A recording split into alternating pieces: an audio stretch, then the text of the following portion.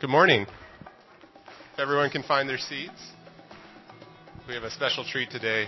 Dave Magoon is going to be preaching, and I don't know, have you preached here before?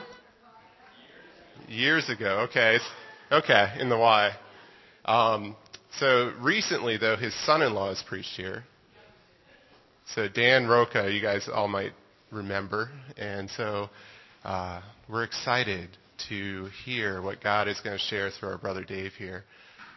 So as we prepare, as everyone finds their seats, let's just welcome Dave Magoon.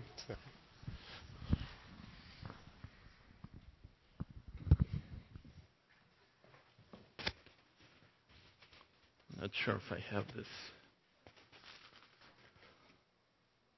It's up there. There. Good morning, everyone. That's good.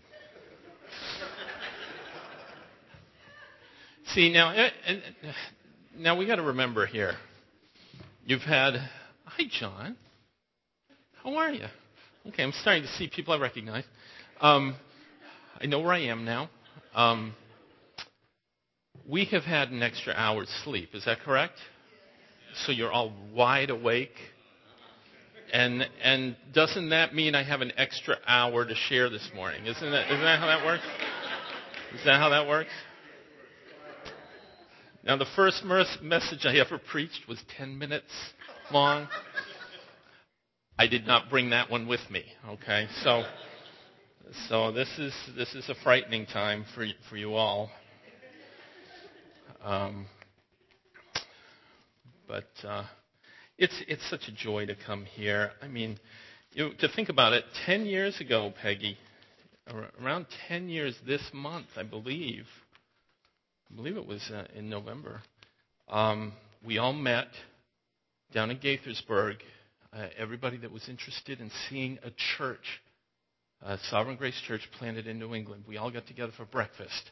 I remember I had eggs and but it was a precious time, and we prayed together. There were probably about 15, 16 of us, something along that line. And then we all went with Bauer's team. That's right. But you know what? You guys sat across from us. Yeah, that's true, though. You guys, Paul and Peggy sat across from us, and we got to talk with them a little bit. And I said, I want to go with them. I'd love to go with you guys. Bauer was on the other side. I don't want to go with him. I want to go with Paul and Peggy. And then just timing-wise and job-wise, everything. You know, I was working for FedEx at the time, and still work for FedEx. And I was looking for a job, and they said, well, we can transfer you, but your territory is going to be Rhode Island. And I said, oh, Rhode Island? I guess I'm not going with Paul and Peggy. I'm going to be going down with Bauer. So God just strategically sets those things up at the right time, the right place, and it's always fun. Well, anyway, greetings from Crossway. We've been Paul got to sleep in a little bit today, and he speaks at 1 down there because we're meeting at 1 o'clock in the afternoon because a church so graciously opened up their doors and said, you guys can use our building for nothing until your building is done. And, I mean, miracle after miracle has been happening with all of that. But we've got a lot of things going on. We're also looking at the whole aspect of the plurality of leadership. By the way, my name's Dave Magoon, in case and I am on the leadership team down at Crossway. This is my wife, Roxanne. Now, how much time have I used for all of this part? You guys are in big trouble. Big trouble. Anyway, we're gonna, I'd love to share a lot of things what God's doing down there, and there's a tremendous amount. But I want to get to this. I feel like there's something special here. I will try to go through a lot of information very quickly because we do have that extra hour, and we want to enjoy it throughout the whole day, right? You don't want to listen to me for a whole hour and a half, you see. So if you have your Bible with you, and I'd love to hear the rustling of pages, Turn to James chapter 1. James chapter 1. And we're going to read verses 2 through 8.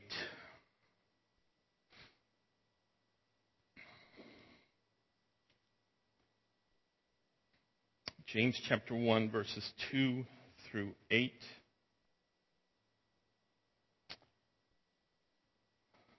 Count it all joy, my brothers, when you meet trials of various kinds, for you know that the testing of your faith produces steadfastness. And let steadfastness have its full effect, that you may be perfect and complete, lacking in nothing. If any of you lacks wisdom, let him ask God, who gives grace generously to all without reproach, and it will be given to him. But let him ask in faith, with no doubting. For the one who doubts is like a wave of the sea that is driven and tossed by the wind. For that person must not suppose that he will receive anything from the Lord. He is a double-minded man, unstable in all his ways. Now, I've read this passage for years, and I'm sure you have read this passage over and over again. It's probably underlined in your Bible. How many have it underlined? A lot of this passage underlined in your Bible, if there are a few people that do.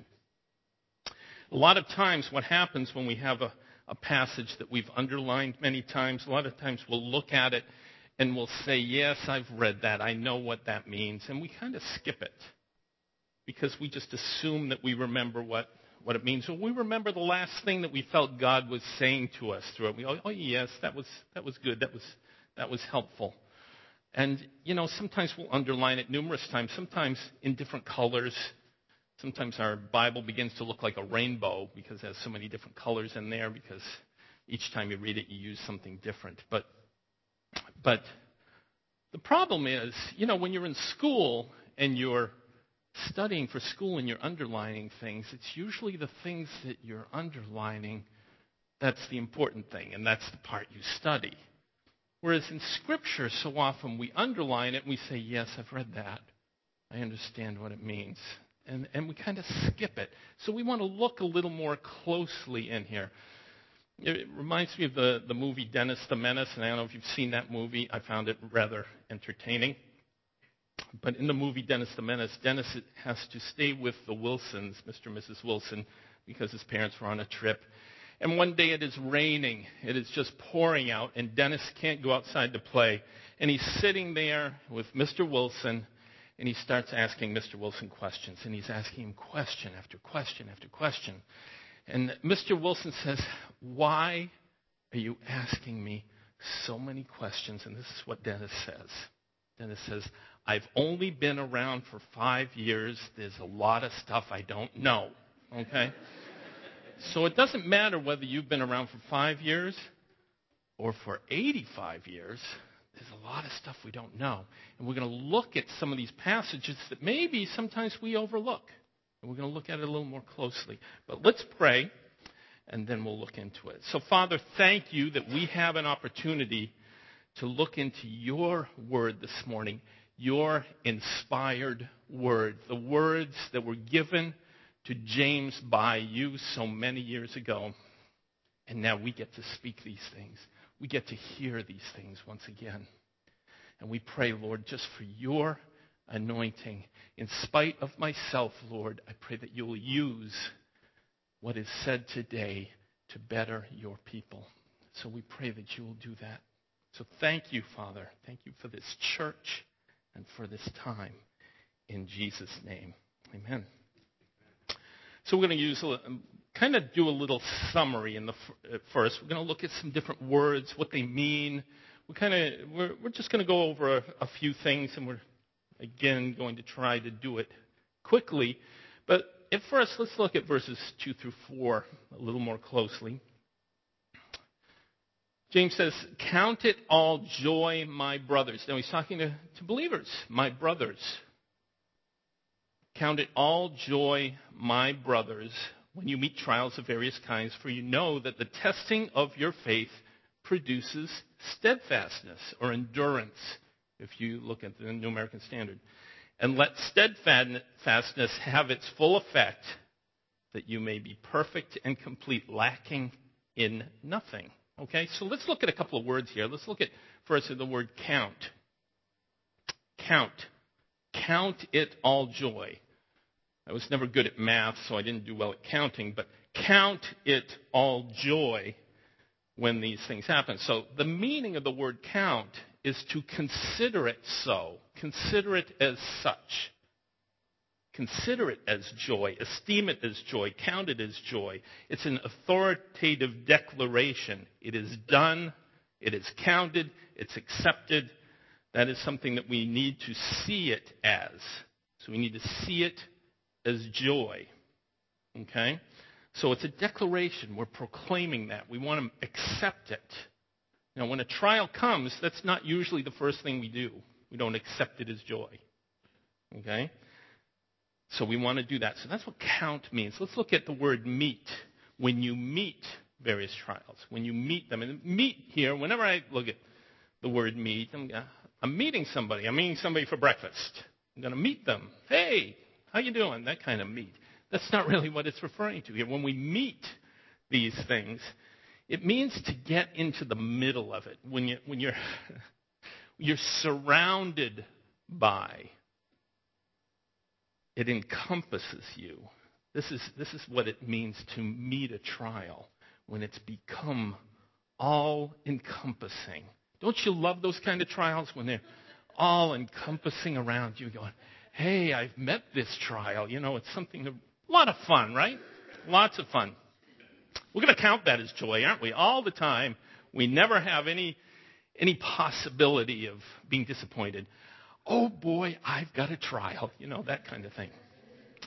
Various trials, let's look at that. Diverse, they're complex. Various trials doesn't mean a lot of different kinds of trials. It means they're diverse but also complex. They're intricate trials. You guys that might be engineers love to figure out, well, how am I going to get out of this one? You know, how can I get out of this trial and get to the other side of it? Well, that's not what God wants. God doesn't want us to try to figure these things out. He wants us to ask for wisdom. He wants us to go to Him. Too often when we try to figure out the trial, that's when we start to get worried. That's when we start to fall into fear, which is sin, lack of faith. That's all fear is. Fear is just a lack of faith. If we have faith, we wouldn't fear. So there's kind of a little thing that goes back and forth here, which we'll talk about going back and forth a little bit with that whole double-mindedness thing. But he also says, for you know that these trials will produce steadfastness. You know that. It's something that they already know. James is trying to review this with them. James is not trying to tell them anything new, and I'm not trying to tell you anything new today. I'm trying to review things with you because we've read these passages before. The testing of their faith is to produce good things. The trial, which is the testing of our faith, is to produce good things. When Roxanne and I when we first became Christians, let's see, how do I explain our Christianity? You take a Christian and you take a hippie and you smash them together like this and you get a Jesus freak, okay? So that was what Roxanne and I were. We were Jesus freaks, okay? We lacked a lot of understanding. We were, we didn't have a good solid. We loved the Lord. I mean, there's no one more passionate than a bunch of Jesus freaks. I mean, they just worshiping, they're praying, they're reading their Bible. I mean, it was great stuff. But we never saw trials necessarily as a helpful thing. When we ran a trial, we just go like, dude, capital D, because Jesus freaks are respectful. I want you to know that. Dude, you're messing with my fun, man, capital M. Okay?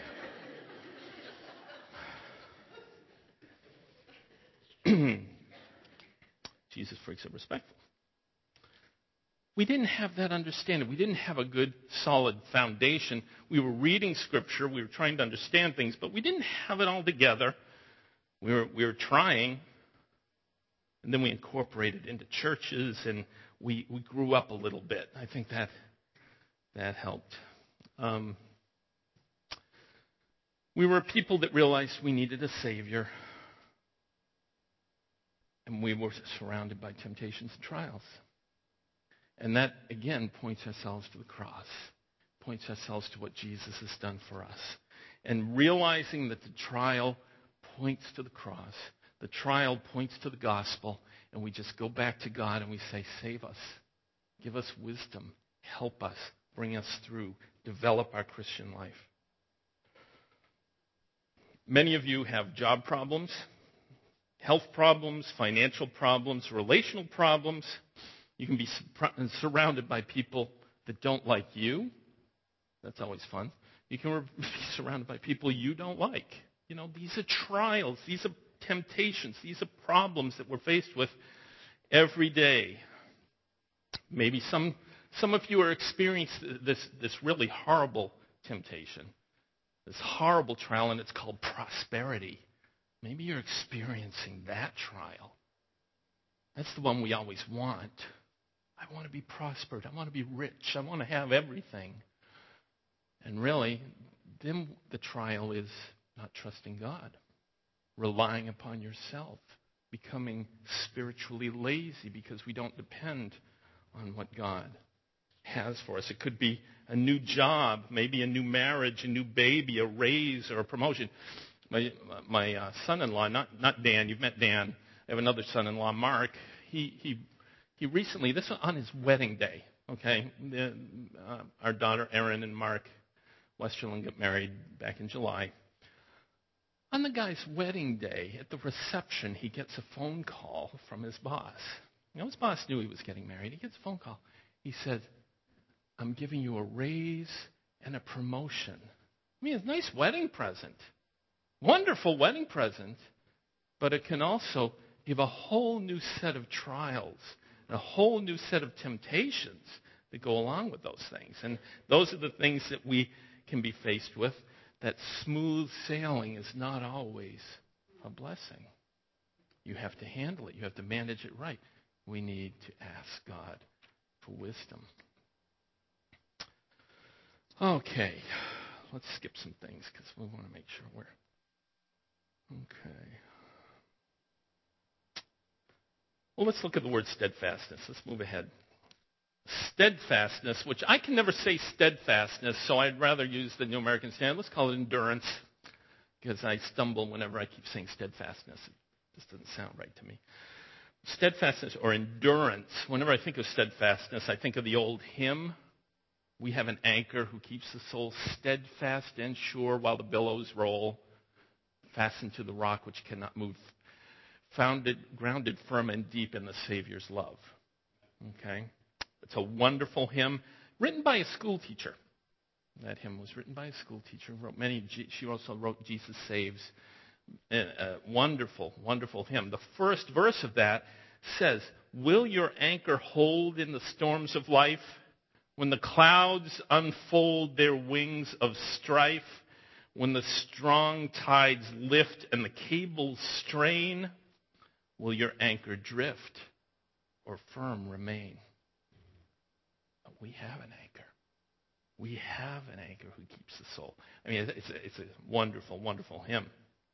Steadfastness, though, the meaning of that is cheerful or hopeful endurance.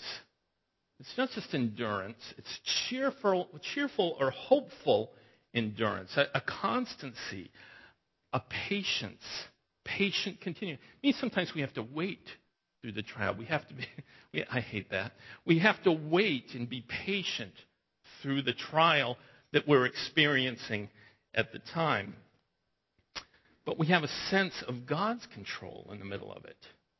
When we're steadfast, we have a sense of God's control. We're not freaking out. We sense stability, even in the midst of the turmoil. We feel like there's a positive element or more of a realistic understanding of what's going on. It's nothing that we have come up with. It's something that God provides. It's a God thing. If life was easy, we wouldn't need steadfastness. So let steadfastness or this endurance, James says, have its full effect. That you may be perfect, complete, and lacking in nothing. Perfect, complete, and lacking in nothing. What do you think he's talking about there? He's talking about maturity. Being brought to the place of spiritual maturity. Now, we're at all different levels and we're growing, but there should be a progression within our life that we're experiencing more and more maturity. We don't stay Jesus freaks, although Roxanne and I kind of do. But we don't stay Jesus freaks our whole life. We start to mature. We start to become more solid in our faith and in our beliefs. I think the question that needs to be answered, or we need to ask where did that come from? Ask ourselves is, how do we get there from here? How do we get to a place of maturity from where we're at? Or become the next step in maturity? I don't think we can say, here's maturity up here, and we've got to get there or we've failed. I'm not saying that, but there's a progression in our relationship with God and in our walk with the Lord so that we continually progress. How do we get there from here to the place of maturity, handling life a little better than we do? If we can handle something a little better than we used to, that's a sign of maturity. That's a sign of growth. So our main thought today, to get from here to there, we need to ask for wisdom from our all-wise and generous God. We have an all-wise and generous God, and we need to believe that. We need to hold that. We need to see that. It says it in His Word. We need to accept that because it's a very important aspect. So we're going to look at three things. I think James points them out in our walk through this life that will help us to come to this place. We're going to look at wisdom, because that's what we're going to ask for. We're going to look at prayer, and we're going to look at faith. And I'm going to try to do this in about 15, 20 minutes. Okay? We'll see what happens. So let's look at wisdom. God gives generously. He gives wisdom generously when we ask for help. Okay? He gives generously when we ask for help. Wisdom is to be sought. It's one of the goals. We're supposed to gain wisdom. We're supposed to get wisdom. You don't have to have gray hair and a beard to be wise. The young can be wise. The old can be wise. The young can be foolish. The old can be foolish. We want to be a wise people, and we need to be praying for wisdom. We need to ask for it. We need to ask for wisdom. Wisdom is available, and if we're to pray about everything, we might as well pray for wisdom. Bauer, our pastor, who's been here many times, I know you know him, he did a series on wisdom not too long ago, and he said, wisdom guards the path of life.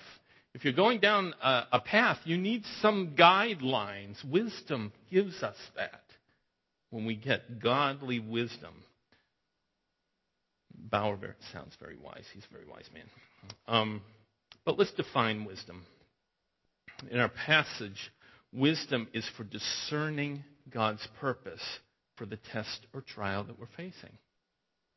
It's for discerning God's purpose for the test or trial that we're facing. The dictionary definition for wisdom: knowledge of what is true or right coupled with just judgment as to action, discernment, or insight. Sometimes we need insight into these trials. We have these trials and we're just going, what in the world is this I'm faced with? And we need some sort of insight. What's God doing? We're not just supposed to say, man, sometimes the small letter M, man, what in the world is going on here? We need to see things a little more importantly than that.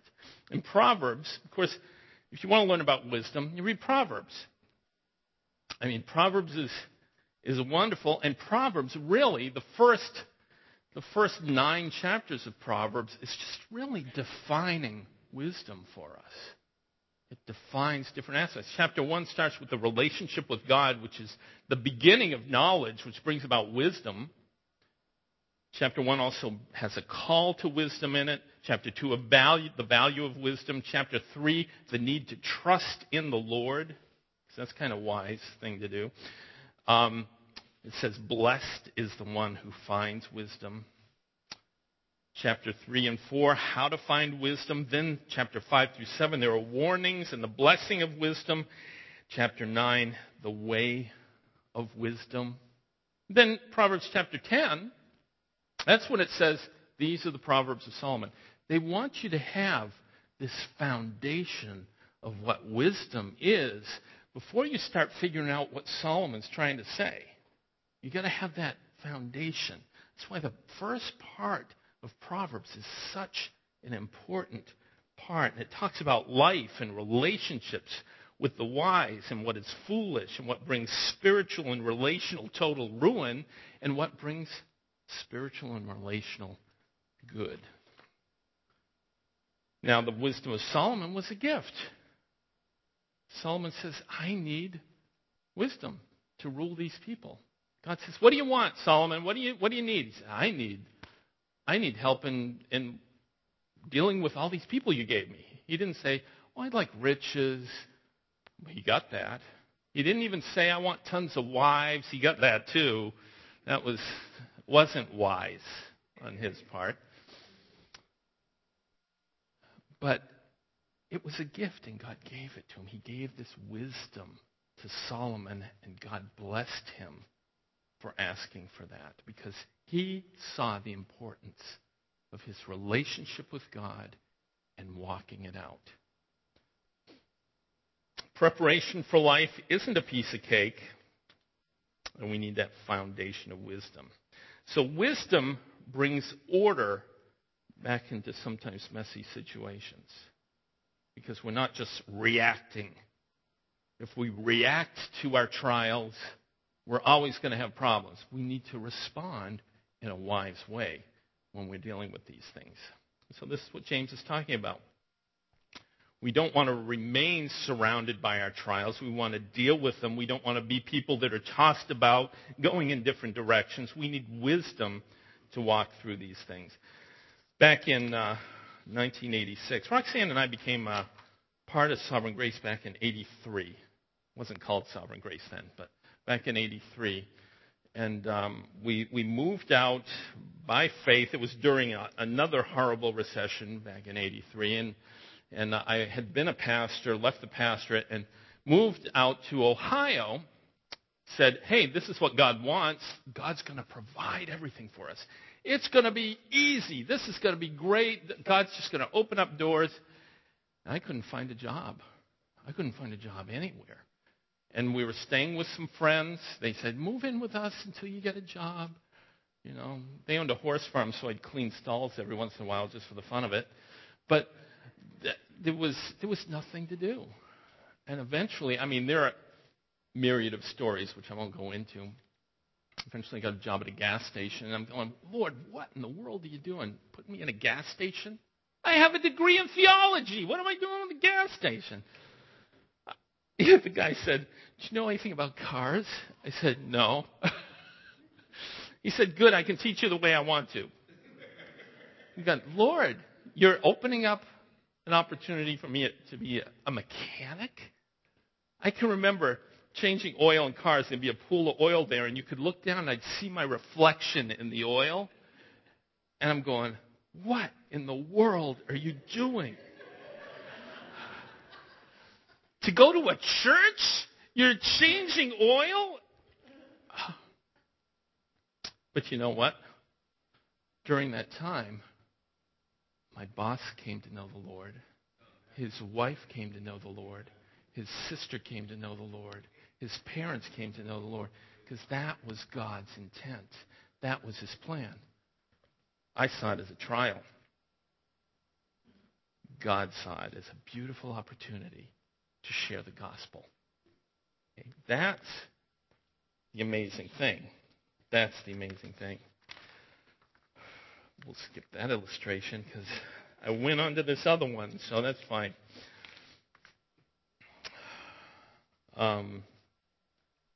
So when we respond to what God's doing or what doors open up that we don't know how they're going to open up. We don't know how something's going to turn out.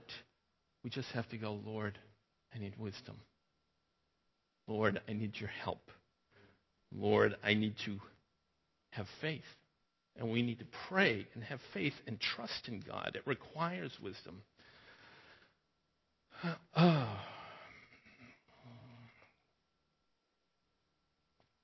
Let's go to prayer. Number 2, let's go to prayer. We talked about wisdom. Let's go to prayer here. All my notes are totally gone now. I'm trying to just find things. Prayer.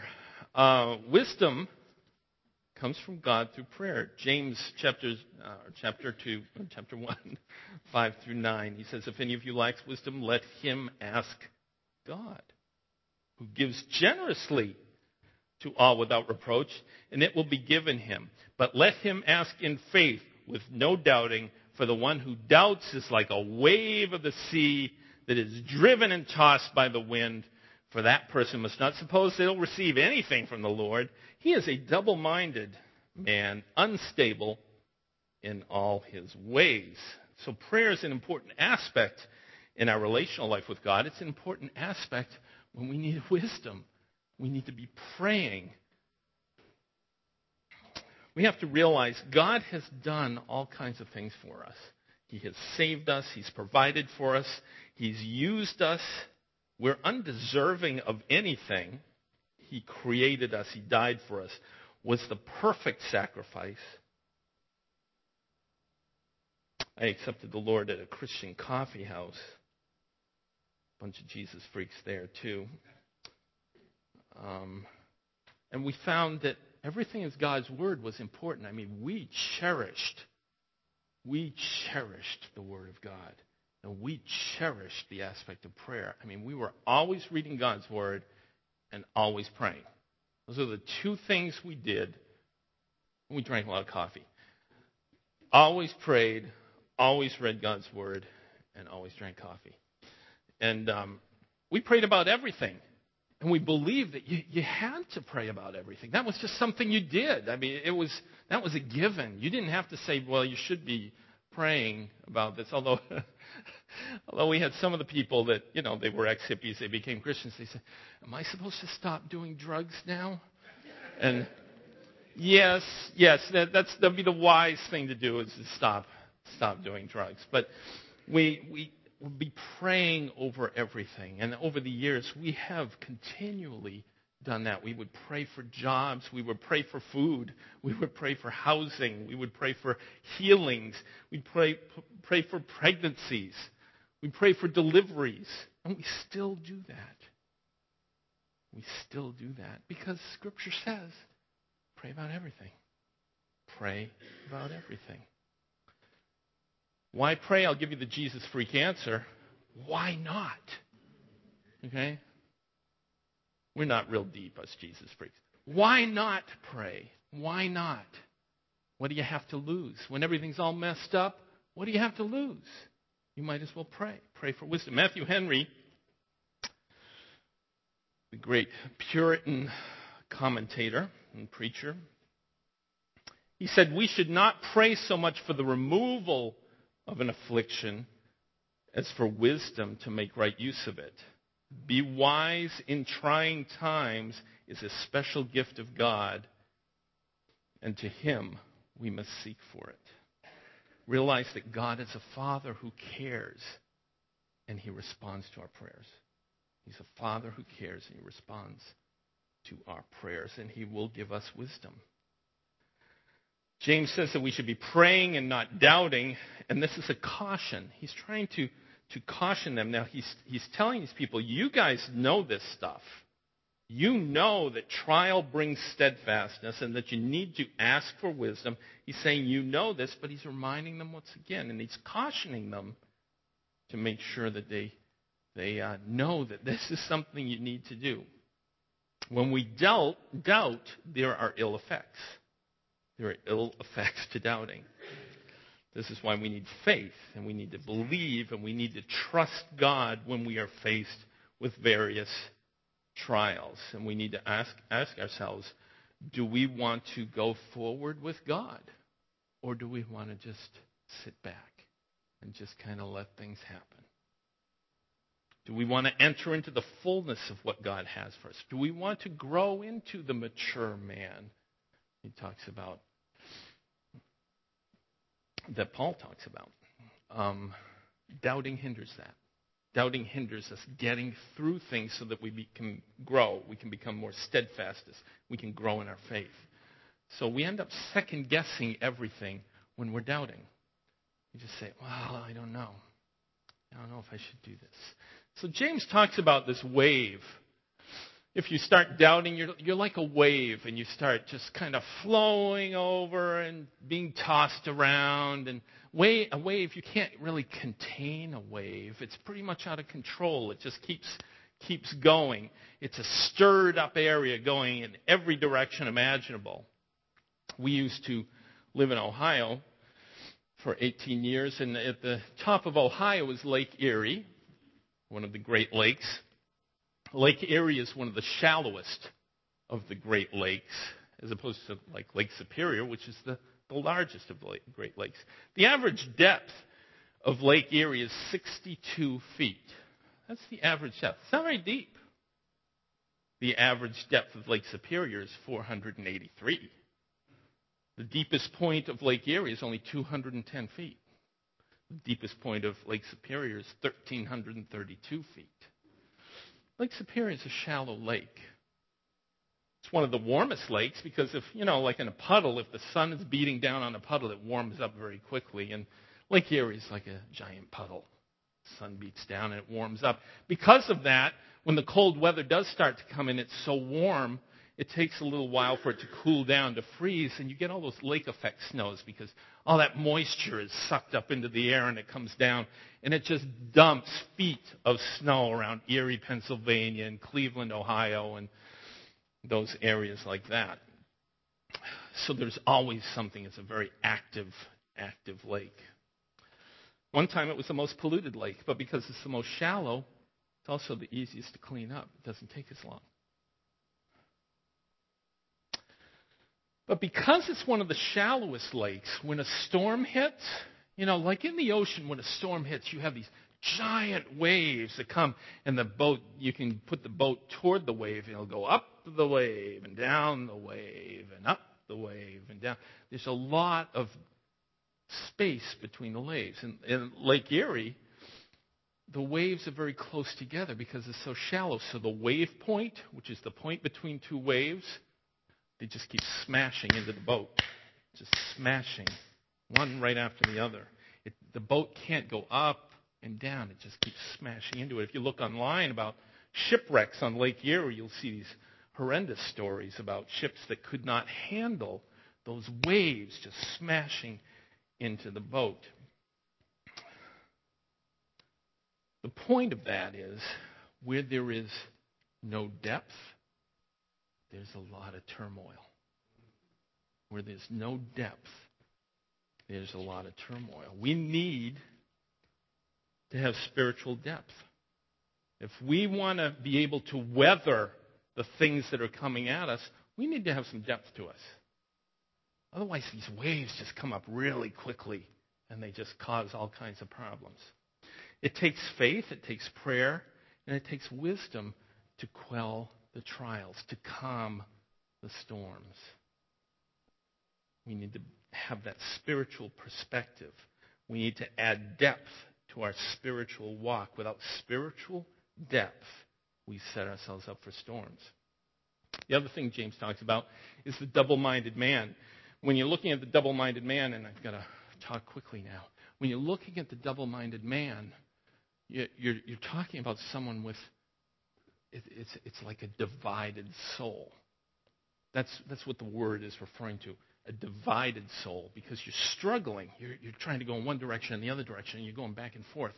It's like you have one face going this way and one face going that way.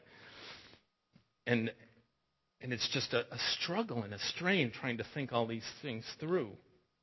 James says, if you doubt, you will end up in the middle of that kind of thing, always struggling in it. And he's saying don't doubt. And the reason why he's saying don't doubt is because if you start to doubt, you will end up back where you were. It's not just because you won't get what you want. It's because you're going to end up back thinking about what you were trying not to think about.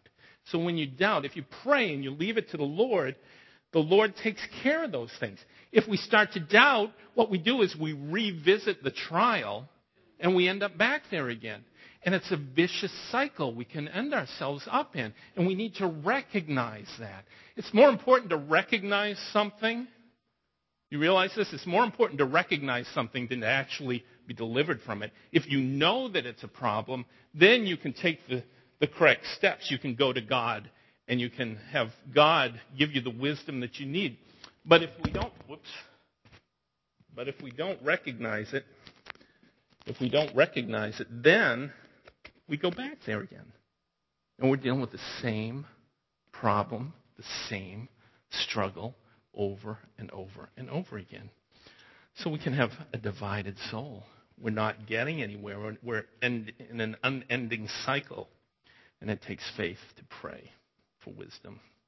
So let's look at faith real quickly. Very quickly.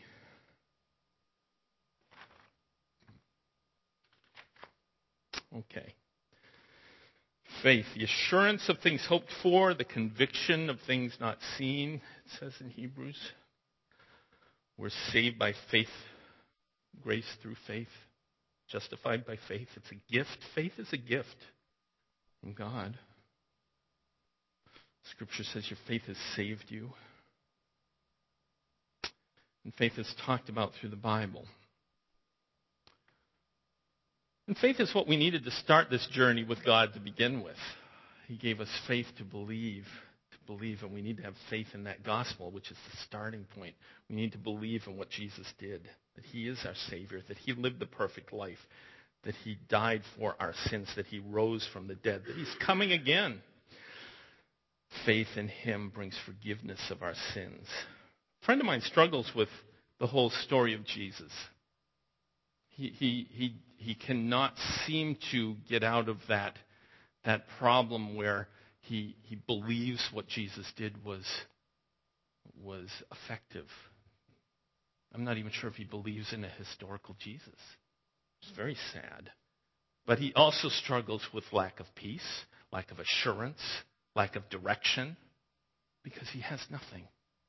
He has nothing, and you try to tell him, hey, this is what Jesus did. This will give you purpose. This will give you vision. This will give you direction. No, I don't believe that. So he's going to continue with his lack of peace, his lack of direction, his turmoil life. He needs to see that. He needs to go before God. But it's a sad thing. It's a very sad thing when we don't have that. So we need to have faith in the gospel. We need to have faith in a wise God as well. I love the thought that our God is all wise and all knowing and all caring and all giving, because it takes a lot of pressure off, doesn't it? It takes a lot of pressure off. We have a real God, the God that's described in the Bible. Faith comes by hearing, and hearing by the Word of God.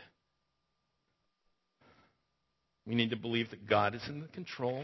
We need to believe that God is our provider. He is the one who provides wisdom for us. And do you believe that he is loving enough to want to bring you to the place that you should be? That's what we need to do. And a lot of times we say, yeah, I believe it. I believe it. Well, learn it. Own it. It's yours. It is your faith. Something that you have. It's your personal thing. He is your God. Jesus is your Savior. Something you want to have. And we are his people. I don't know about you, but I don't want to be a wave just kind of floating around. I certainly don't want to be a double-minded man, because that sounds like it hurts to be a double-minded man. Two souls going in different directions. What we need is we need to go to God. We need to seek wisdom from him. So where does that bring us? Life and wisdom meet in our relationship with God. So that's simple. I am a simple person, simple man. And thank God he gave us word that's understandable. Life and wisdom meet in our relationship with him, recognizing that he is wise, he is generous, and that wisdom comes from him. Maybe you have decisions that you're troubling you, that you have to make. Maybe there's trials at work. Maybe there are health issues. Maybe there are relational issues that you're dealing with, and these are trials that are coming in. Maybe you're starting to feel a little tossed around by the sea of uncertainty and where God would have you. I want you to ask yourself some questions in closing here. Ask yourself this. Ask yourself, what aren't I praying about? Not what you're praying about. What aren't I praying about? Ask yourself, do I believe God is wise? Is he wise? Ask yourself this. What situation did I have recently where God's wisdom would have brought a whole new perspective? In hindsight, looking back, what if I would have asked God for wisdom? How would that have? I could tell you tons of stories where I didn't ask for wisdom. And one more question we'll ask here. What area or time period in your life did you ask for his wisdom, and in hindsight you found that it brought calm to the storm, peace to the mind, and maturity to the soul?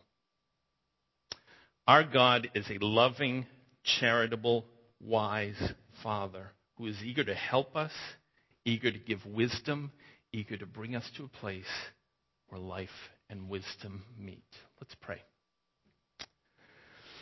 Father, we are grateful to you for so many things. I mean, we could never list all the things and all the ways you have cared for us. And Lord, as we look at life's path, each one of us has a path that we are going down. Lord, we need your wisdom. Lord, we need your involvement in our lives to a much greater degree. Even as things go smoothly, even as we do ask you for wisdom, Lord, we still need more.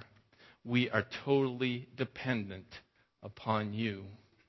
So, Father, I pray that you will instill within us a burning desire, a yearning to draw you into our lives all the more. Lord, that we might serve you, that we might glorify you, that we might experience peace through a trial, that we might experience steadfastness and joy. And Lord, we will know once again that you deserve all the glory. So we thank you, Lord, in Jesus' name. Amen.